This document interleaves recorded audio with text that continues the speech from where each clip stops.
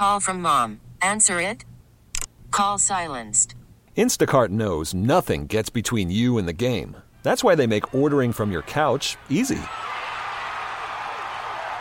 Stock up today and get all your groceries for the week delivered in as fast as 30 minutes without missing a minute of the game. You have 47 new voicemails. Download the app to get free delivery on your first 3 orders while supplies last. Minimum $10 per order. Additional terms apply. Presented by T-Mobile, the official wireless partner of Odyssey Sports. With an awesome network and great savings, there's never been a better time to join T-Mobile. Visit your neighborhood store to make the switch today. Saturday night get-together here on CBS Sports Radio. Jody Mack coming to you live from the Rocket Mortgage Studios. Need to know what it takes for home to fit your budget and your family? Rocket can. All right, we're going to rock it out onto the course, maybe for the last time this year. The last major golf event of the season, my opinion, and some live people might have a difference of opinion, but we'll get all of that from our next guest. When I need golf info, I turn to him from the Golf Channel and the Fairways of Life individual show, which you can get podcast absolutely everywhere, syndicated, wherever you get your better podcasts. When we're talking golf, we do so with Matt Adams of the Golf Channel. M.A., how's your week going? Jody Mack, it's okay. How about you? All right, and if you are a fan of the U.S., and, oh, man, they were loud at Quail Hollow today. I do want to talk to you about that. The results late this afternoon probably didn't make you feel any better because we've actually got a Sunday to look forward to now, which up until the last couple of groups, it looked like it could have been a runaway and a blowout for the U.S. After the first 2 days, did you think this would be competitive going into Sunday? I had hoped it would be. I wouldn't say that I thought that it would be because if you look at the United States team by every comparison, even as simple as the comparison of the average world ranking of the USA compared to the international team, everything said that it should have been a romp. That Team USA should run away with this thing. But my hope was for the health of the event that it would be a tight competition. I mean, even if you are the most ardent Team USA fan in the world, you want to see a competition that's compelling. You want to see a competition that's entertaining. And when it looked like Team USA might just win the President's Cup on Saturday before they even got to singles, yeah, it just wasn't everything anybody wanted to. And look, it's a time of year, Jody Mack, as you well know. You've got baseball on the verge of the playoffs. You've got what the judge is doing with the home run record. You've got college football. You've got the prospects of the NFL coming up the next day. There's a lot of traffic that golf has to work its way through. Yep. And if it was a completely lopsided victory, I just don't see how that helps anybody. So, yeah, I wanted to see Team USA perform well, but I also really wanted, even more paramount in my way of thinking, I wanted to see a tight competition. I wanted to see the international team defy the odds and give Team USA a very, very good test. And they did by winning the final afternoon action 3-1 to pull within 11-7. It was 7-1-2 after the first 2 days event. So yes, the internationals made it particularly competitive coming down the stretch today. Thanks in large part to Tom Kim and Cam Davis, a couple of very young international players who showed their mettle by getting huge victories in the final 2 contests today. Yeah, Cam Davis from Australia, and you mentioned Tom Kim. It's a cute story. You probably heard it through all the media that was going on this week. I saw him really for the first time at the Wyndham, and he just was so incredibly impressive. The guy knows 3 different languages, just turned 20 years old recently. His family kind of lived all over the world, so he's got this background of understanding different cultures aside from his heritage, which is South African. His name, Tom, is his Western name with rabbit ears because that's what they call it. They call it my Western name. And he came up with the name Tom because he was a huge fan of Thomas the Tank Engine as a boy. So he adopted the name Tom. And he certainly was the engine that could over the last few days. He's got great enthusiasm. I love the stories about yesterday. He went through 3 pairs of pants. Apparently, however the pants fit him or were trimmed, if they were too tight, he split 2 of them, had to borrow a 3rd pair from somebody else and go out and play. He's got a great personality. He's got a lot of poise to him. he's like we see often in the young players that are very, very good. They seem to have an old head on a young body, and he's got that. So he's been I think, one of the stars that have emerged out of this President's Cup, regardless of outcome. And one of the things I got to give him props for is I was watching late, and he needed the birdie on 18. I thought it was a miss. He knew it was in the whole time. It went in the side door. I thought it was going right by the hole, but he knew exactly where it was going to break, where it was going to break, exactly the way he hit it. And he started celebrating before it ever went down, and I didn't think it was going down. So I had to give him the nod. Well, you know what? You may not have been that far off, though, Jody Mack, because a couple of times this week he's done the fist pump and a little bit of a dance, and it hasn't dropped. Really? At large, yeah, it's a couple of times. He's got the enthusiasm of youth, but if you had to look at one thing and said, well, tell me why it is that the international team's not as competitive as Team USA, the obvious answer is, well, Team USA, it's just players that have that much more accomplishment. However, the real answer is because they weren't making those putts. Celebration or otherwise, the putts weren't dropping for the international team their first couple of days. They really didn't start dropping till this afternoon. The international side called it momentum, and I don't care what you call it. Momentum is a great name for it, too. But the bottom line is they started making the putts they needed to make when they needed to make them. Specifically, he and Davis late made big putts, and that's why we've got a competition at 11-7 going into Sunday. All right, this is one of the things I love about both the President's Cup and the Ryder's Cup is to finish out with the singles. If it hasn't already been decided, it almost never is, but you might have thought along those lines after the first 2 days that they might not get to Sunday. You're going to play all 12. If someone gets the prerequisite 15 points, they continue to play anyway. The intrigue for me is prior to. The two captains have to decide what order they're going to put their singles players in. And I've debated this before, probably with you. I know with others. Do you put your best guys up front? Do you try and save them for the end just in case? Do you try and go balanced throughout? Do you try and second guess along with the the captain you're going up against so you can get a matchup specifically that you want? I just think it's tremendously intriguing. Give us the lowdown on the Matt Adams thought process. First for what the U.S. captain's going to do, and then what you think Immelman will do, because he's the one who's got the tougher task. It's always tougher for the guy who's trailing coming in.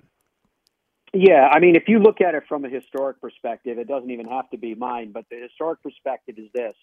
If you are the trailing team and the international team, the best they've ever done in the competition, and I want to put that in rabbit ears too when I say ever done in the competition's not even 30 years old yet, but in fairness, the best they've ever done is 7.5 points in a singles session. They need 8.5 points to get it done tomorrow. So just keep that in mind. If they are able to come back, it would indeed be of a historic nature, because they would have had to do something that literally has never been done before at the President's Cup.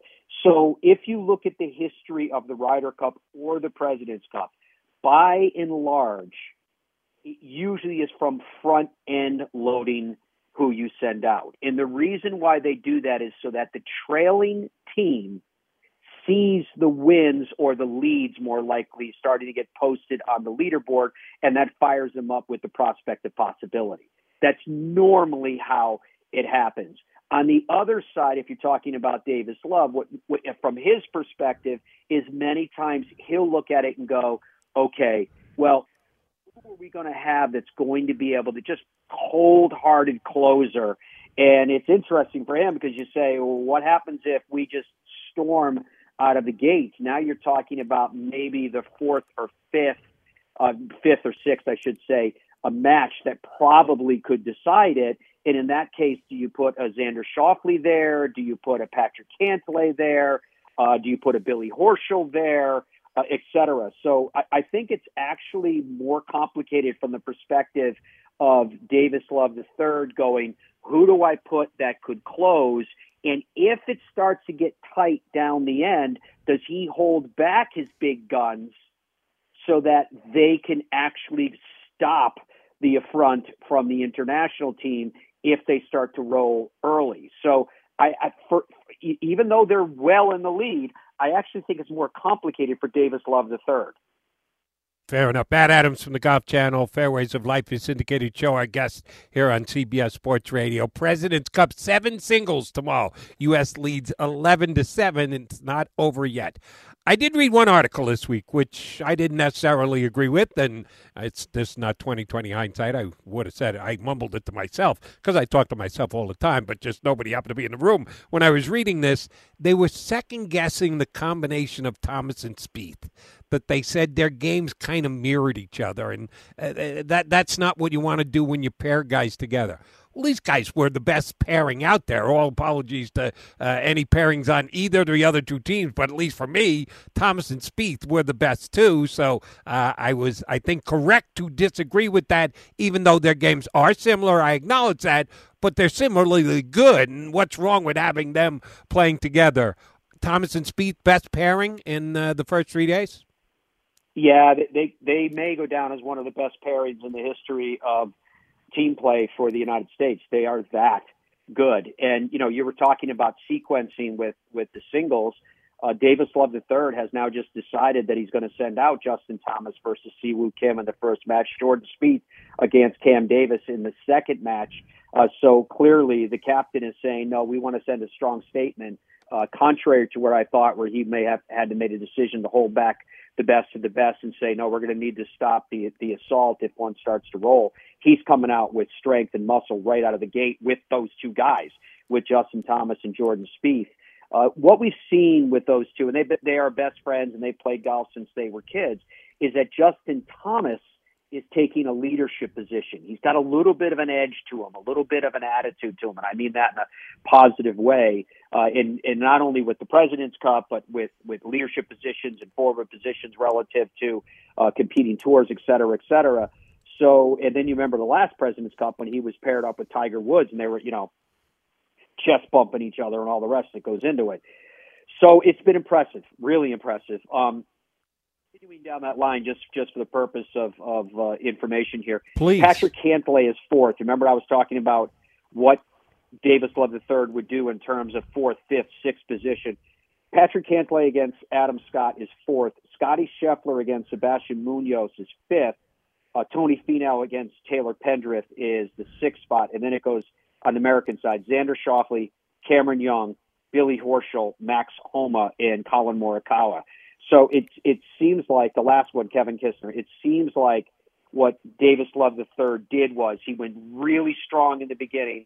Then the whole group is strong from the United States, but he went super strong in the beginning and real fighters at the end. So it seems like that's the kind of balance that he put together. Well, I think that's a smart way to handle it. And one of the things you're always trying to do is second-guess what the other captain's going to do. And Immelman came out with the two guys who finished strong and basically put his team into this final day with a little bit of a shot. And, Davis Love guessed right and said, all right, you're going to throw your two hot guys up? I'm going to throw my two best guys up. Take on Thomas and Spieth, and we'll see how it goes. Now, that makes it great early. But if the international team can get some wins early, how pressurized will it become for the American team thereafter if their top two guys get handled? I think it could be pretty pressurized, to be fair. And the way that I'm looking at this thing laid out, what's interesting is that he's got, I'm just going to go over the last three with Max Homa, Colin Morikawa, Kevin Kistner in that order. In fact, I'll throw Billy Horschel in before Max Homa. Two of those four, approach a match play like it's a bar fight in Billy Horschel and Kevin Kistner. So it's pretty clear to me that the mentality on the part of Davis Love III is that if it gets tight and if this starts to become a real contest, he's going to have some people out there that are absolutely out for blood. And then when it comes to Max Homa, Tony Finau called Max Homa, he said it was like playing alongside of Superman. So here's Homa coming off a win last week at the Fortinet Championship, and now he's playing as well as he is at the President's Cup. I do think that's a pretty good combination. Colin Morikawa thrown in the middle of the mix of all those names I just said to you, a two-time major champion. That's a pretty good finish. In the interest of the long-term health of this event, I hope it does come down to those last four. I hope it is a battle right to the end. All right, we shall see how it plays out tomorrow. All right, now I got to ask you about the other aspect of this. whole bunch of players not playing this week because they are no longer on their respective tours, that they have moved their game to the Live Tour. I've asked you this every time I've gotten you on since Live was created. Is there a feel? Are people talking about it? Is it the 800-pound elephant in the room that nobody wants to mention? Looking at it from both a clubhouse and on the grounds and the buzz around the tournament, what does it feel like? This is a little bit different than just any regular tournament. Certainly the majors are the biggest of all, but this is as close as you get and not being a major. How much is Live a part of the conversation, a part of the feeling during this event? It's 100% a part of the conversation, a part of the feeling of the event, Jody Mack, because if you notice that anyone that is associated with golf from a media perspective, and they're not talking about the influence that Live had on this event, if not all of the events of late, but if they're not talking about it here, then clearly they are probably a media partner with the PGA Tour, and they're taking on the mindset that if we ignore it, maybe it means they don't exist. That's not the reality. The reality is that when he went to Live, Cameron Smith was the number 2 ranked player in the world. He's now dipped to number 3 already, and he will continue to dip because the Live players are not getting world ranking points for what they're doing. Right. He clearly would have been on that squad. What influence could a player that's just coming off having won the Open at St. Andrews have had? It could be very, very dramatic, thank you very much. When you look at the last President's Cup with the influence that Abraham Answer had, what would happen with Joaquin Neiman if he was on that team? What would happen with Louis Hazen, a major champion who's playing for Live, was on that team, and I could go on. So, yes, it has had an impact. I would not venture to say it has decimated the international side because you're still talking about a fraction of a fraction in terms of separation from the best players in the world, which are generally represented by those, at least from a world ranking standpoint, on Team USA and the rest of the world, which make up the international team. But that smallest margin could have been a major difference. And again, I would just go back to the top name in that sequence that I just gave you with Cameron Smith. He was so incredible in terms of how he closed out with his 64 at the Open on the old course at St. Andrews. His ability in particular to get up and down and make par at 17, his ability to still birdie 18 after right in front of him, Cam Young had just eagled the hole in order to grab a piece of the 72nd hole lead at that time is and was remarkable. So, yes, the players that were not there because they chose to go to Live have, in my view, had an impact. And I understand, and agree with your stance on Cam Smith. Major handicap, pun intended, for the international team to not have him. But how much has Team U.S. gotten hurt? I know they've had other guys step in and play well, and after the Live defection started, kind of made a bigger name for themselves and ended up on the President's Cup team. But there's a whole bunch of guys that are already on Live from the U.S. that aren't playing this weekend, too. Who do you think's actually hurt worse, the international team or the American team? Oh, it was definitely the international team. It's 100% the international team. I mean, if you look at Team USA even before Live, if you look at right now the Ryder Cup rankings for 23 a year from now when we'll be in Italy, Team USA, they're so strong right now. It's just the flow and ebb of golf and the flow of talent. They probably could say, okay, we're not going to take the first 12 guys, first 6 automatic, next 6, say, captain's pick. We're going to eliminate those, and we're not even going to start looking until we start talking about 13, and they'd still have a strong team. The reality, though, in comparison to those from the international squad that were impacted because they went to Live versus Team USA, if you look at the top names that went to Live, guys like Brooks Koepka wasn't playing well. Bryson DeChambeau, coming off injury, wasn't playing well, et cetera, et cetera. The one guy who was not playing great going into Live that seems to have form right now, but you're judging that form against the standard of Live, you don't have the ability to do an apples to apples. So maybe, grant me an apples to orange comparison a little bit. I think DJ would have been on that team, would have been on that International President's Cup team. But when you're winning and when you're out front, no one talks about the quarterback you didn't play or the running back that you didn't play or the batter that you didn't DH. They talk about who won and how they won. That's just how it goes. You can look at players that didn't get picked for a team, and if the team wins, nobody remembers, no one cares. It's when they don't win.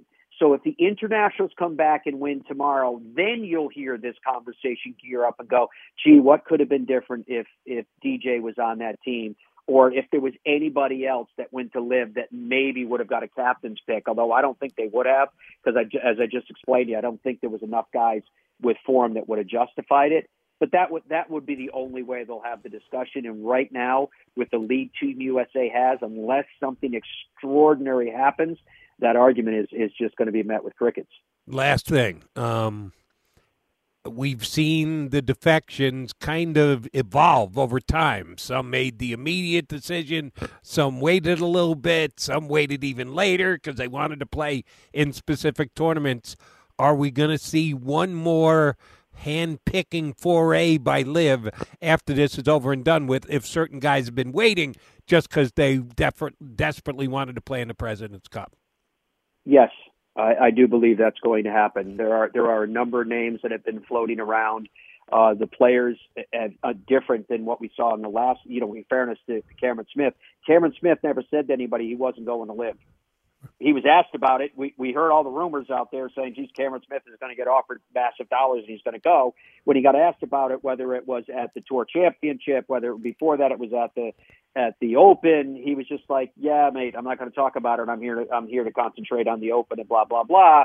And then they said, are you looking forward to the President's Cup? Yeah, I'm really looking forward to the President's Cup. So I don't know whether that was just odd that they were saying that just to take people off their scent for what it's worth, or whether, which I suspect, they really thought they were going to play in the President's Cup. And again, I don't know what they were told when they signed up, but somebody, I think behind the scenes must have been like, don't worry about all that noise. Of course you'll be able to play. Well, they weren't able to play.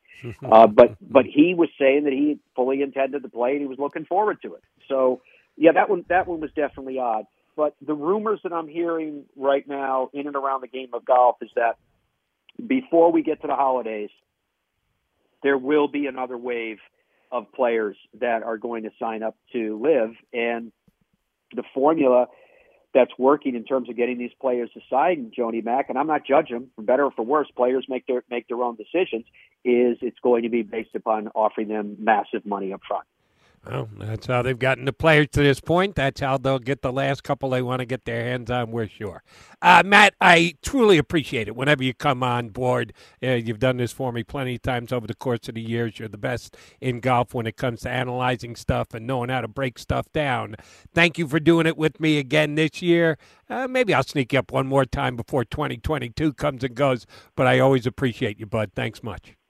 Always a pleasure, my friend. Thank you. My pleasure. You catch him reporting and hosting on the Golf Channel, and his syndicated show, Fairways of Life, is as good as it gets, podcast form, syndicated all over the country. If you are a golf fan and you don't check it out, I would not know why. All right, Jody Mack coming back. We can put this in the mix, too. I'll run down all the individual matchups for the singles for you. We keep with the college football, look ahead to week 3 in the NFL. Oh, we've been talking baseball, too. We'll continue that. Hit me up, 855-212-4227. Get you on with the Mac Man here on CBS Sports Radio. This episode is brought to you by Progressive Insurance. Whether you love true crime or comedy, celebrity interviews or news, you call the shots on what's in your podcast queue. And guess what? Now you can call them on your auto insurance too with the Name Your Price tool from Progressive.